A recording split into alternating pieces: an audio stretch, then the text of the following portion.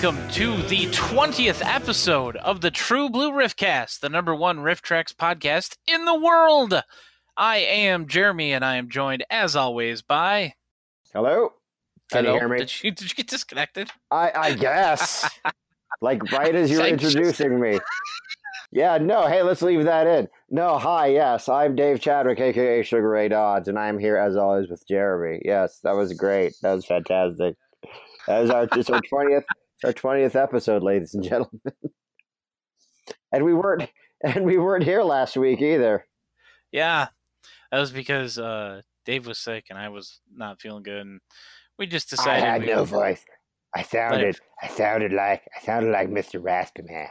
Is what I sounded like. Well, at least you can talk normal today. Yes. Yes, clap. So big news in True Blue Riffcast land. We have a Patreon now. Say what?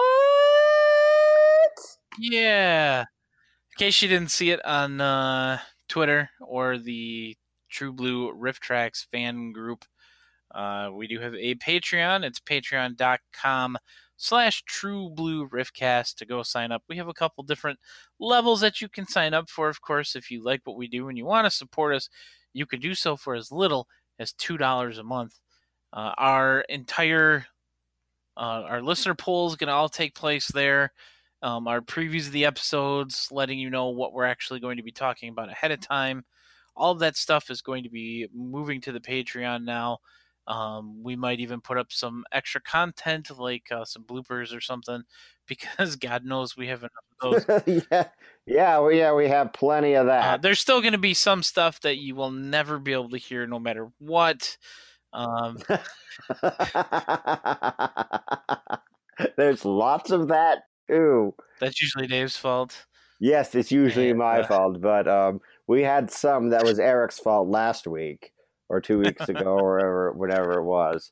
I was just like, wow! But yeah, so patreon.com/trueblueriffcast to sign up and become a patron for us and support us and the hours of editing that I have to do for these podcasts every week.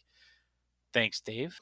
Yes, Jeremy does lots of work for us, everybody. How was your week? Or your I know last week you were sick. How was this week? This week was okay. Yesterday, well, you know how, there's this movie called Star Wars Episode 9, The Rise of Skywalker, coming out in a couple of months, right?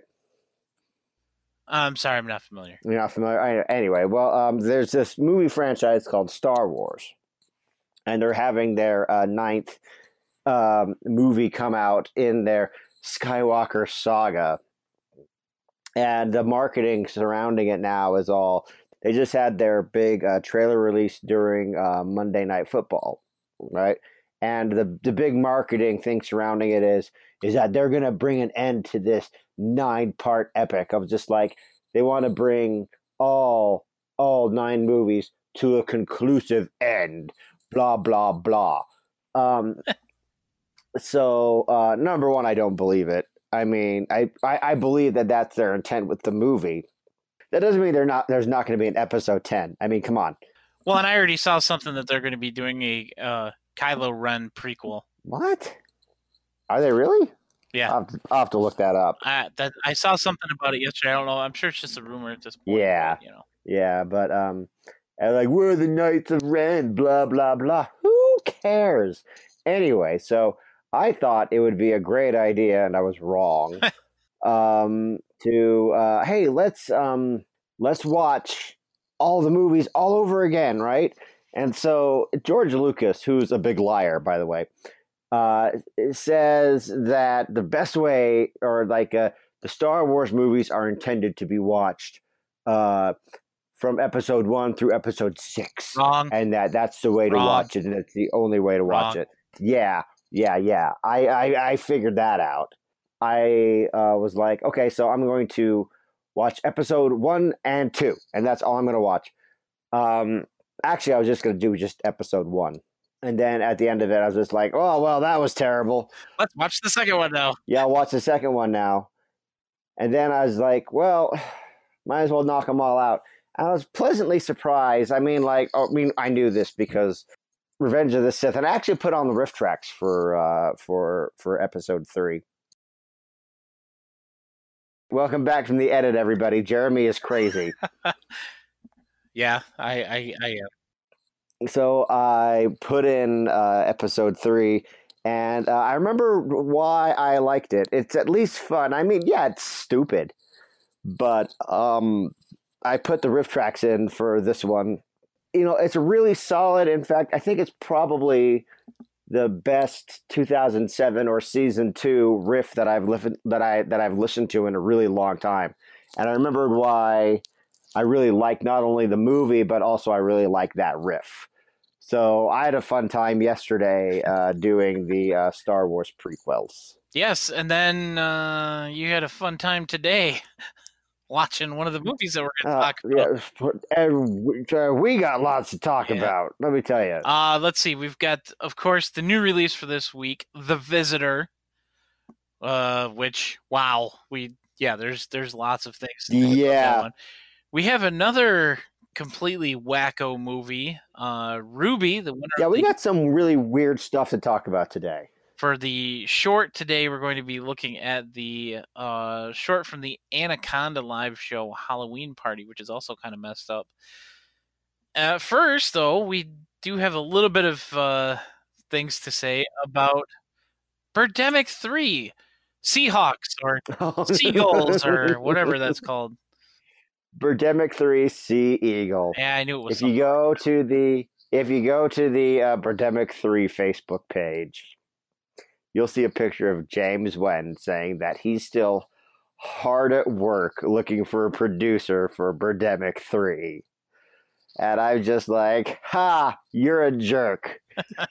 No one wants to make your movie. Hard at work, relaxing on a balcony.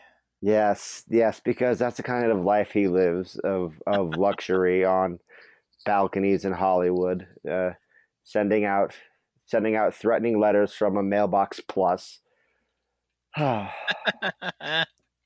Mailbox plus.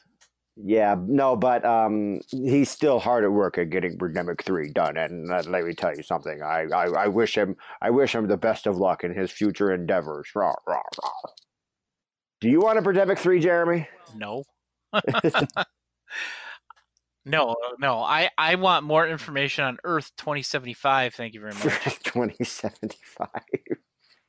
Which he told us we would have some information soon, way back a month and a half ago in the middle of September. Yeah. Come on, James. Where's the poster?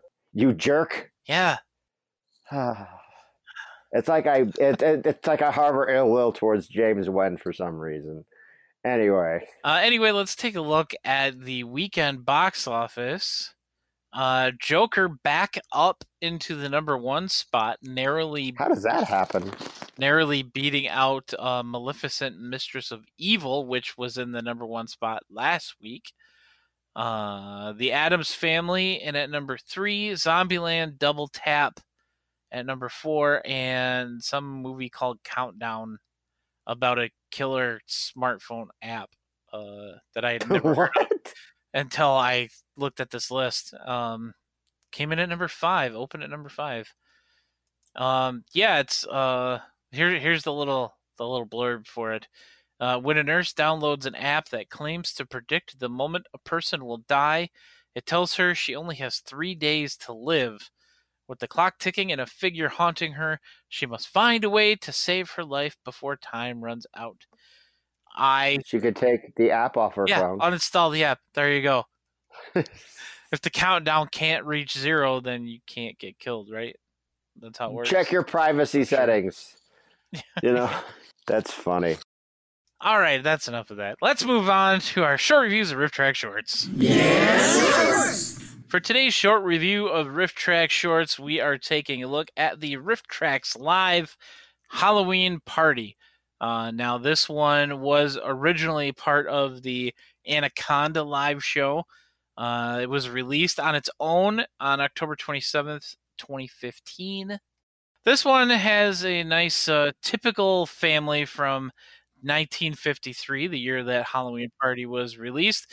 Encyclopedia Britannica put this out, so so it's good. Yeah. yeah, we have lots of experience with them and Rift Track. Yeah. So there's a family of 4, mom and dad, and Peter and Julie, and they have their dog Shep. The short starts off with Peter finishing up his costume for Halloween, which is a paper bag cat mask that it's a paper bag with a face drawn on it and some pipe cleaners for whiskers. Peter puts the bag on and he tries to scare the family German Shepherd with it, and It eats him. Shep just looks at him and growls like he's ready to rip his face off. That's funny. Dad comes home with some Halloween supplies. He's got some Indian corn and some straw and some pumpkins, and they're going to carve out their jack-o'-lantern, and Dad ends up making, and I quote, a sad, sorry, and spooky jack-o'-lantern. Uh-huh. They turn off all the lights in the house, they light the candle in the pumpkin, put it in the window, and of course, Shep growls at it and act like he's going to tear its face off. Shep just really hates Halloween, I think. The next day, while the family is gone, Shep eats the paper bag cat mask. Oh, no. And so Mom has to come up with a new costume for Peter. And she does so with some fabric, a Mexican hat. Oh, no, really? And some lipstick. Um...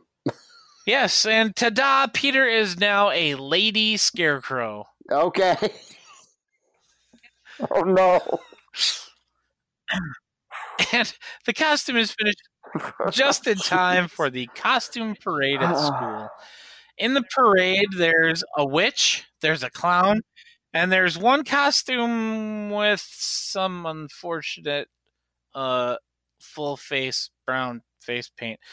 Apparently, the Lady Scarecrow was the best because Peter won first place and he got the prize of a box full of balloons, which he then, of course, shares with the rest of the kids in his class, and they all sit down on the pavement outside and they're blowing up balloons.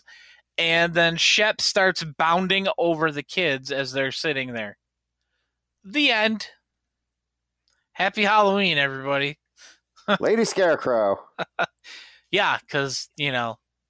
That's what all young boys want to dress up as, is Lady Scarecrow. Lady Scarecrow. Well, back in 1953, maybe. I don't know. Yeah, it was totally acceptable to do that back then, too, let me tell you. Yeah. Yeah, this is a great short, and it serves for me to be a wonderful reminder of the Anaconda live show, which I greatly enjoyed. Yes, and all the Halloween live shows of years gone by, of yore. Yes, of your Halloween live they don't shows do that before. no more. No, it's been a couple of years. Yep, I think the last one they did was Carnival of Souls. Yes, I do believe that was the last October 2016. live show. Yeah, It's been 3 that years. long. Maybe they'll get back to it. I really liked the Halloween shows and the Christmas live shows. Yes, I did as well. But I understand that they don't want to make 4 trips to Nashville every year. Yeah, so. yeah, that's a lot of travel to go down there 4 times a year. Also, it's expensive. Yeah.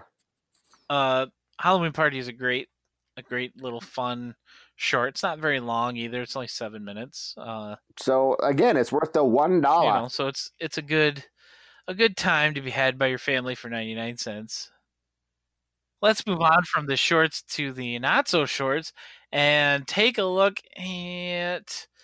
Let's do our listener poll winner first. Okay. Let's talk about Ruby. Ruby. Fun fact, Ruby was released the day after Rift Trax Live Mothra in 2016.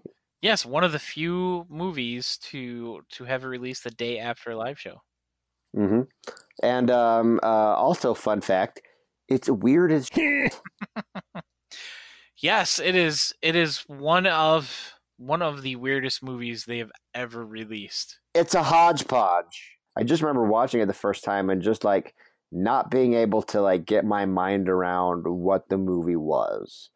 A feeling that was intensified today with the new release, but we'll get to that soon enough. Yes. But anyway, so what is RWBY, Jeremy? That is a good question. RWBY is a whole lot of things. We've got a little bit of some film noir. We've got a little bit of straight up just gangster mobster movie. We've got a little bit of The Omen, a little bit of The Exorcist, and a whole lot of bad. Yeah, a whole lot of oh no, bad touch movie. RWBY, why are we going here? There are a few times that's a where lot you of definitely that. feel like that. The movie starts off in 1936, I think it was, where this guy and this woman are in the swamp. I think they're like on a date, or they're like secretly getting married or something. Yeah. And it's very, very strange. They get out of the car in a swamp, and the guy's wearing a like a full tux almost, it looks like, and Yeah, Ruby's wearing her red nightgown, not nightgown, evening gown, and this car full of monsters rolls up on him, yeah, and it just blows the husband away, all Ice Cream Man style. yeah, like they shoot him in the face a couple times. He's just full of holes. He's riddled, man, just riddled with bullets. And then as soon as he drops dead, then Ruby goes into labor. Yeah, because that's how it works. Yes. And then we jump to the main part of the movie that takes place 16 years later in 1950 whatever. 51. Yeah, in the 50s. Now, correct me if I'm wrong, because this always seemed a little strange to me. Ruby, the survivor, owns a drive-in movie theater, right? Yes. Okay. And she employs the people who gunned down her husband after she had them put away into jail. But when they got out of jail, she gave them a second chance, and they all work for her now. Yeah.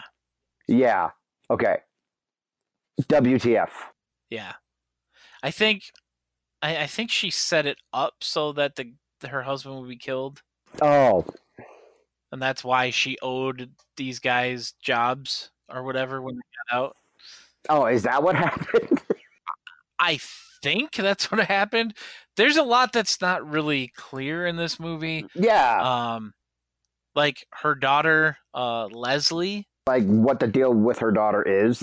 And, oh, yeah, she just happens to get possessed by the soul of her dead father. Yeah, that's not creepy at all. But we'll get to that in a second. Because what happens before that, the string of unexplained and mysterious murders.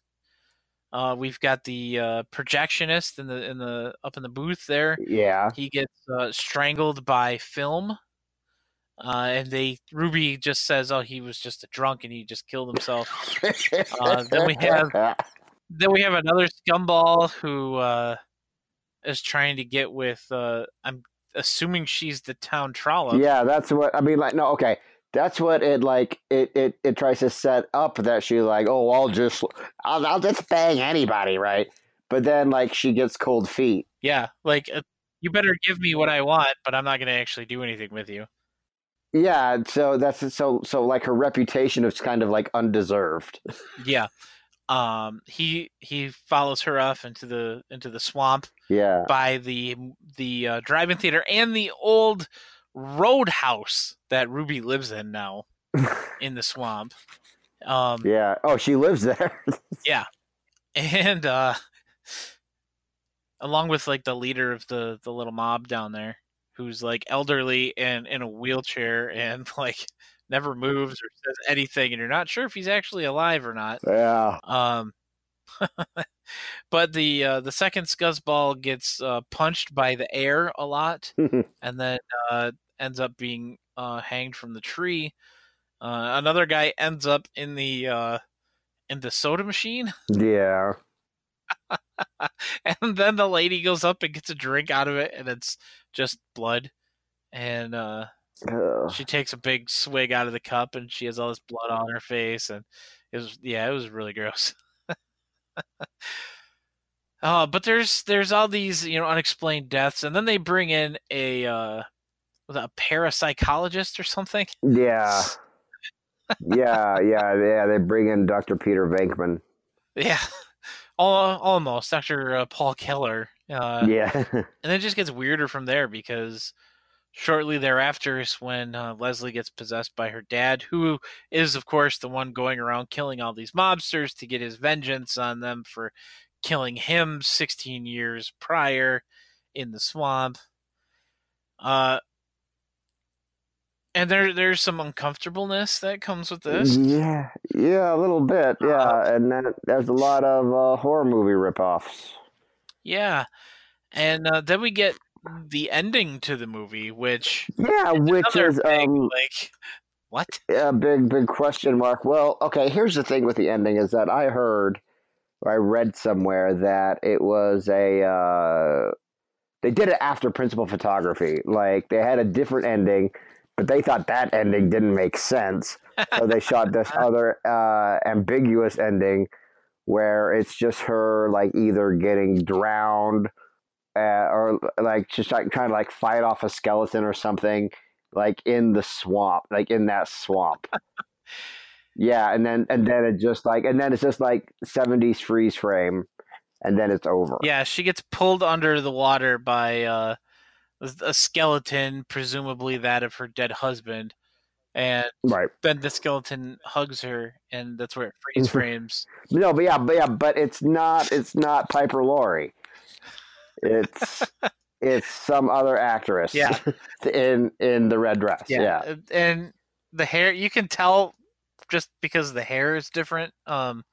It's not quite it's pretty bad. It's pretty bad. The Michael Carradis situation with the wig after he cut all his hair off after Samurai Cop got done filming and then had to go back in for reshoots. But yeah, it's definitely not Piper Laurie. Oh yeah, kind of like Bela Lugosi and Ed Wood's dentist from Plan 9 from Outer Space, that kind of thing. Yeah. Okay. I wonder if it's credited who played Dead Ruby in the water. No, who played Dead Ruby, not who played not Bela Lugosi. Yeah. Also of interest in this movie, the drive-in theater, every time they show the drive-in theater, it is showing Attack of the 50-Foot Woman. The story is supposed to be taking place in 1951, and correct me if I'm wrong, Attack of the 50-Foot Woman was released in 1958. Yeah, they were only about 7 years ahead of time with that. Right, yeah. So it would be like showing Avengers Endgame and saying that it was released in 2012. Bit of a gap. Yeah. Welcome back from the edit, folks. That made no sense. I just made a completely unnecessary and nonsensical joke. It made absolutely no sense.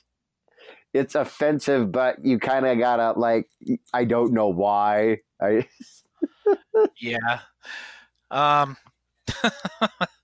Now you threw me off of my train of thought.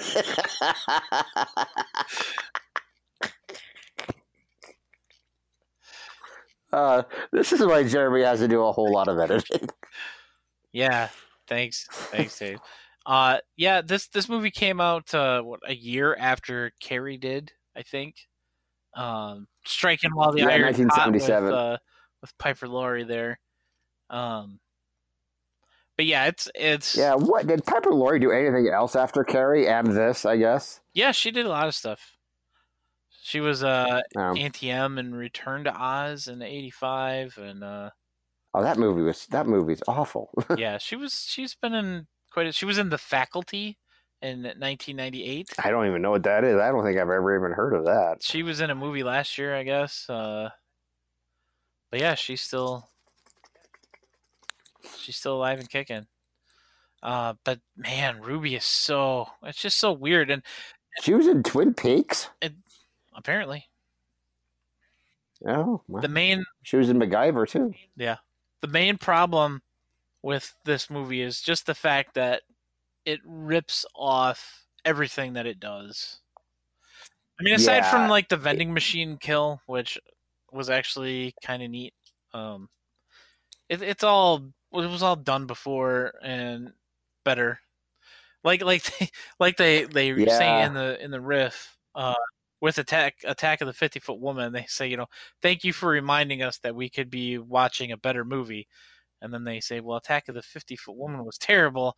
And Kevin's just like, yep.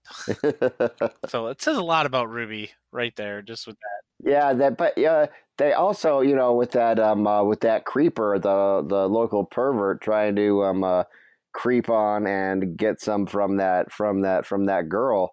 It's like that's a direct, blatant ripoff of Trucker's Woman. Yeah, but we need to talk about Trucker's Woman at some point. Yes, we will. Like in depth on the podcast. Because guys, if you haven't seen Trucker's Woman, yeah, dude, go see Trucker's Woman. As like within, I would say, 10 minutes, you're going to be wondering why the hero is the hero. Yes, it's he does something that's very not hero-y. Very, very and you'll bad. know it when you see it. I mean, there won't be any question about it.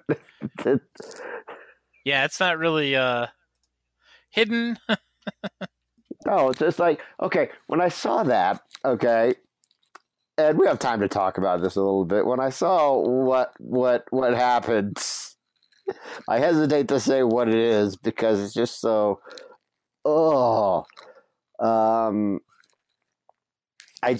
I couldn't believe that was the hero and that they were setting it up for him to be like, because I think they were setting up for him to be like playful or something, but it's clearly an attack. Yeah, it's not good, and it's not. No, guys, don't do that. But hey, you can check out Trucker's Woman or Ruby. Those are both actually up on Tubi, the free app. Say what? Yeah, they actually added a bunch of riff tracks to it. They have Cool as Ice, Manos, Ghost House, one of our favorites, Berserker, Final Justice, Attack of the Puppet People. There's a ton of... That's a lot of really good stuff that they're getting for free. Uninvited, not Anaconda, Arachnia, The Dark Power, one of my favorites. They also have Roller Gator on there. Yeah. Psychotronic Man. All these are up for free right now on the Tubi app. That's so much good stuff. Yeah, there's a ton of good stuff on here. That is so much good stuff. A Talking Cat is on there, apparently. What? So yeah, go check out the Tubi TV. I know they have like apps for Fire TV and Roku, and just watch it right through the browser. But yeah, it's all free to you. You don't even need like an Amazon Prime membership to watch like the stuff they have on there, which Trucker's Woman is also up on there. But and also real quick, just going back to the Tubi thing, I just did the math real quick. They have 84 free titles. Wow. Tubi. Yeah. That's crazy.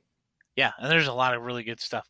But we'll stop that again before we go off on this whole other thing. Yeah. So Ruby was the winner of the last listener poll that we did, which was actually 2 weeks ago now. And our next listener poll, again, is going to be exclusive to our patrons. So if you want to be able to still have a hand in what we're saying, you're going to have to sign up over on Patreon, patreon.com/TrueBlueRiffcast. Our next listener poll, which will be going up, is going to have the losers from the previous poll, Voodoo Man and House on Sorority Row, and they will be joined by Honor and Glory. Yes, since we're moving out of the spooky phase of the year and into the boring part of November in between October and December. So we could do just anything we want in November. Now, let's move on to the newest release from RiffTrax, the 1979 film The Visitor. The Visitor has what you would consider a pretty star-studded cast for 1979. Yeah, it's got some names. Glenn man. Ford, Lance Henriksen, Yeah. Sam Peckinpah, Shelley Winters, and John Huston. And that's just to name a few. Yeah. Oh my goodness. Talk about weird and unique. We were just talking about unique. This is definitely, I think, for me, this was like kind of like a slap in the face, kind of like a wake, wake up, Dave, from RiffTrax. It's like, we're RiffTrax. Look at this. It's like, oh, okay, you have my attention. This one definitely demands your attention. I watched the movie over the weekend, and whew. It is a big old serving of bonkers. Yeah. We start off with some nondescript location. It looks just like a desert. And here we have John Huston standing there, looking like Obi-Wan Kenobi. And then this snowstorm picks up. Is that what was happening? I don't know. I'm not sure what was going on. It just seemed like it was a snowstorm. I don't know. And then this little girl shows up. Yeah, okay. And then we go to Space Jesus. Now, I had no idea what was happening in this movie. And it started, believe it or not, it didn't start with, because I figured that was just arty-farty kind of garbage. Okay, cool. This was independent movie kind of thing. But I found out this thing was released in theaters, and I was like, what? So I actually had to go to, I watched the whole movie. I actually had to go to Wikipedia to find out just exactly what was happening in this movie. And here's just the first paragraph from the plot. And this is what was going on. And I wasn't able to pick any of this up during the Space Messiah scene, where it has this blonde Jesus guy with all these little children that I guess are members of his cult, shaved heads. with their shaved heads. Yeah, that's never explained. What was going on there? An enigmatic Christ figure, Franco Nero, tells his bald pupils about the centuries-long cosmic conflict between Zetine, an evil interspatial force of immense magnitude with powerful psychic abilities, and his benevolent arch-rival, Yahweh. Oh, really? Zetine escaped the planet Earth centuries ago, and though he was eventually tracked down and killed by Yahweh, his spirit lives on in the minds of mankind, waiting for the opportunity to reemerge and wreak havoc.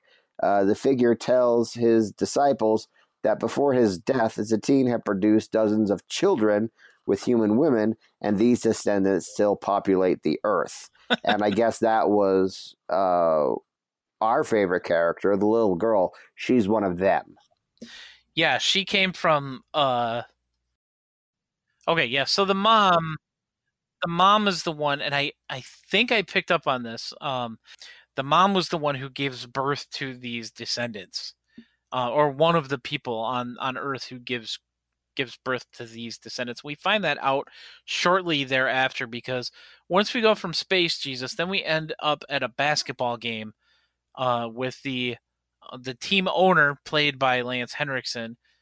He's sitting courtside and he gets interviewed, and the guy asks him where all the money comes from, and he's just like, "Oh, the money comes from God." Yeah, right. And he's really a member of a satanic cult. Yeah, that meets in some rich guy boardroom. Yeah, it's all the rich people. Yeah, no.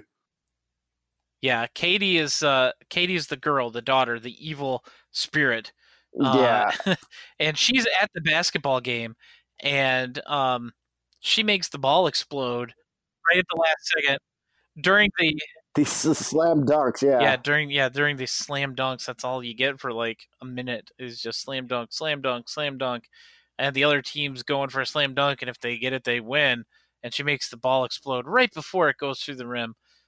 This little, Oh, also, no one cared that happened, by the they're way. just like, Might I point huh? out? Oh, The ball okay. explode and be like, oh, it happens all the time. Yeah. Yeah. And that's when, right after that, is when we find out about the cult. The cult is trying to get Raymond, who's Lance Henriksen's character, to get married to Barbara because she is a conduit to distill the teen's powers. Yeah. And the 8-year-old daughter is one who already has these abilities, obviously, and they think that if Raymond marries this woman, then they'll have more evil little children. Yeah, they want a son, so they want a son so they can breed the son with Katie, so they can make an Antichrist. Yeah. Which yeah, that's but pretty much. Then Katie has a birthday party, and she opens her first gift. Oh! Before you say that, I just want to say that Katie's mom is 6 kinds of bug crap insane. Yes, she is. Because and you'll know why I wanted to say that before you're about to say what you're going to say. Yeah, they buy her like this weird mechanical peacock thing that, like, when you wind it up, it like tweets a couple times and it says, "I'm a pretty bird." And so they put it in the gift box, and at the girl's birthday party, they give it to her. She opens the box, and instead of the bird, there's a handgun, a loaded handgun in this birthday gift for this girl. And she's swinging the gun around going, "Look, mommy, look." And she just kind of goes, and throws the handgun on the table. It goes off and paralyzes the mom. Yeah, you could see, and then they go to the hospital, and there's like an X-ray, and it shows like the bullet like still lodged in her back, and they'd be like, "Was she paralyzed?" Unfortunately, yes. And in the very next scene, like right after, unfortunately, yes, they see her being wheeled out, and she's grinning like the whole time, like the whole movie up till like the very end. She's like this crazy, insane, like, "Oh yes, I'm always smiling," and she's so very happy to be paralyzed. Like it didn't seem like it inconvenienced her at all. No, not at all.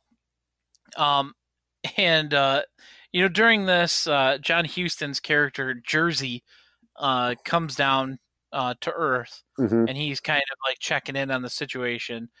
And I'm the babysitter now. Yes, I am the babysitter. I was sent by the service, and it's $5 an hour as the service rate.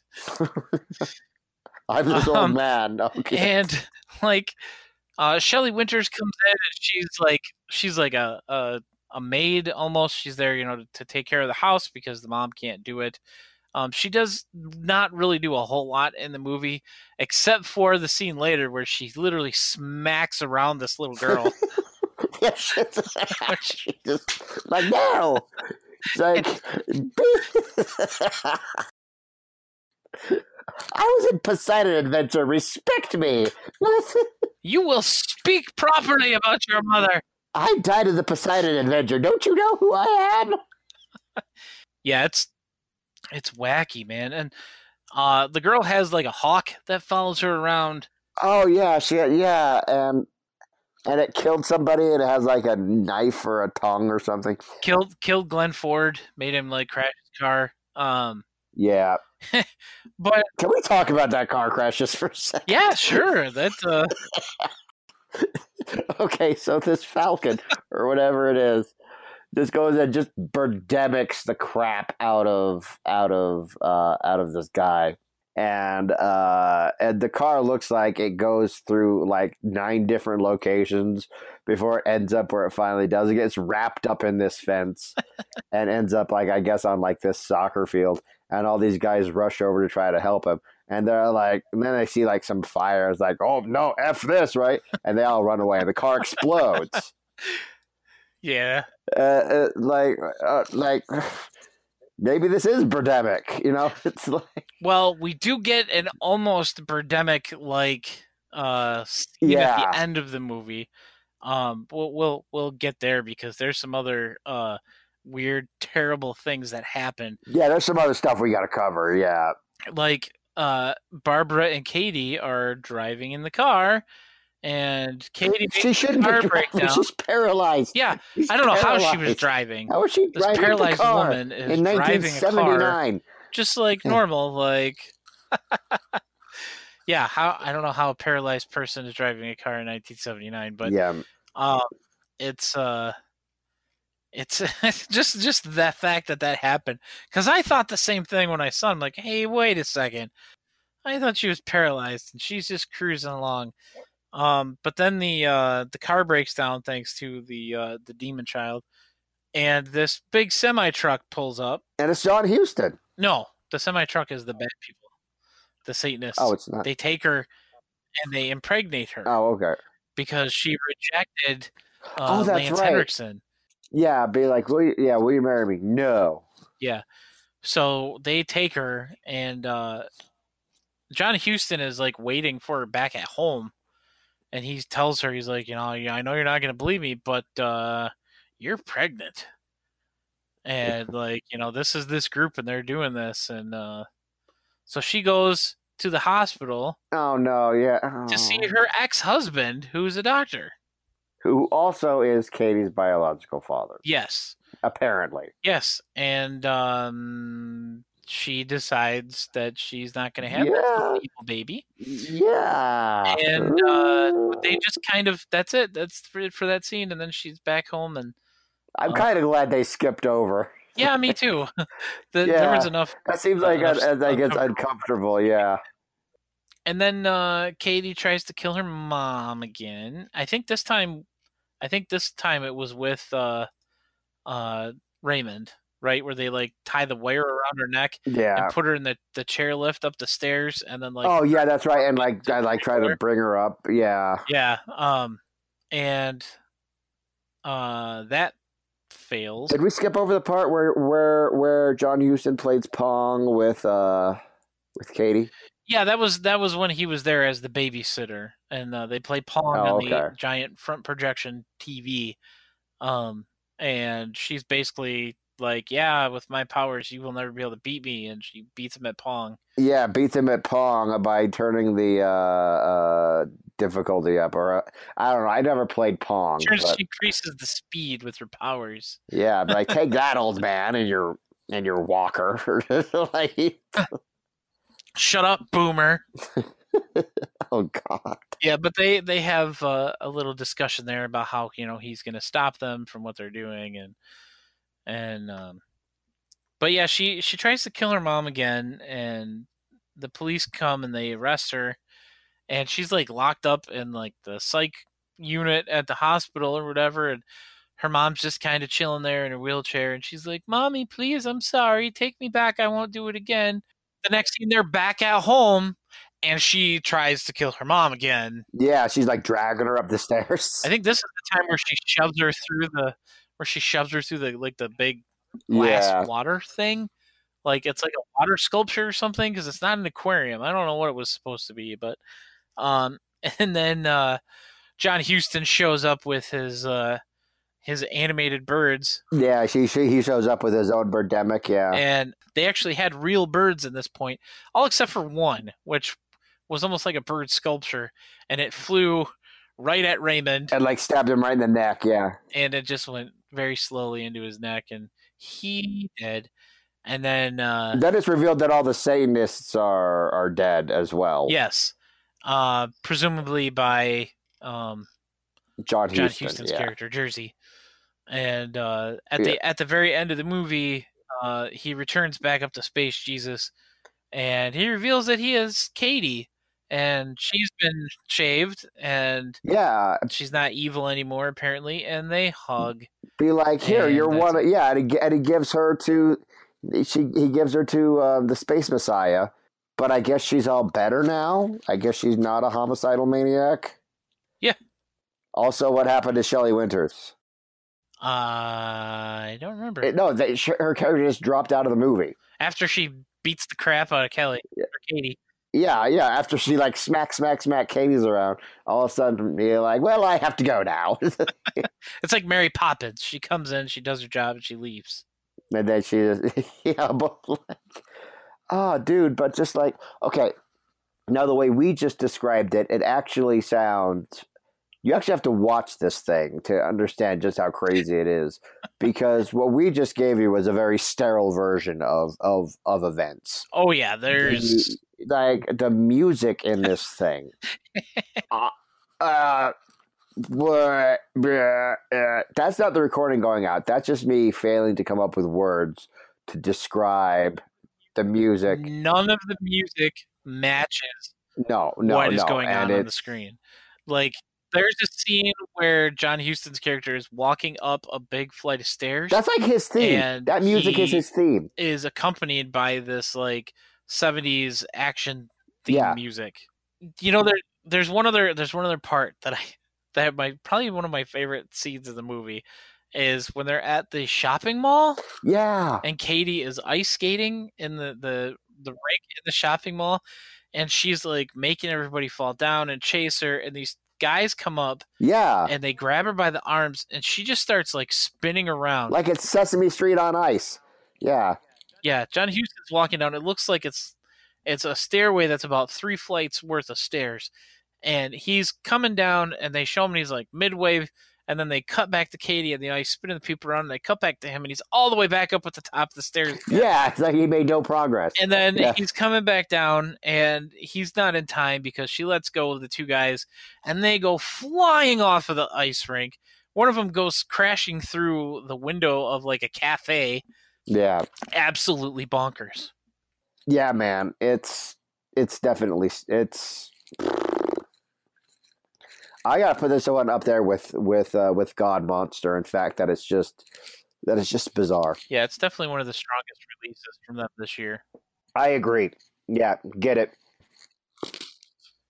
And if they've got something coming in the pipeline that's gonna top this movie, like I'm still worried for the one that they say, you know, Roller Gator is the bane of your existence so far. Like, that's the only thing that I even have an inkling of that might potentially dethrone this, because it's kind of late in the year now for. It's for anything, like they'd have to pull out some big guns to beat this, honestly, because I would say that this is a I don't know if it's at a I don't know if it's instant classic level, but I think in like another month, if I'm still thinking about it, it's definitely a classic. Yeah, it's right up there in contention for Riff of the Year, right along with Zombie, aka I Eat Your Skin. I Eat Your Skin. Yeah, so I think we've said pretty much all we can say about The Visitor, man. That's going to do it for this week's episode. For the 20th episode of the True Blue Riffcast, where we get to talk about 2 of the most insane films that Riff Tracks has ever released. Yeah. I am Jeremy. You can find me at pbandawesome.com. You can find me on Facebook, Twitter, and YouTube at pbandawesome. You can send me emails, jeremy at trueblueriffcast.com. And you can follow the podcast at tbriffcast. And, of course, you can go sign up for the Patreon at patreon.com/trueblueriffcast. And I'm Dave Chadwick, a.k.a. Sugar Ray Dodge. You can check me out on the web at sugarraydodge.com. Send me emails at dave@trueblueriffcast.com. And we will see you guys next time. Woo-hoo!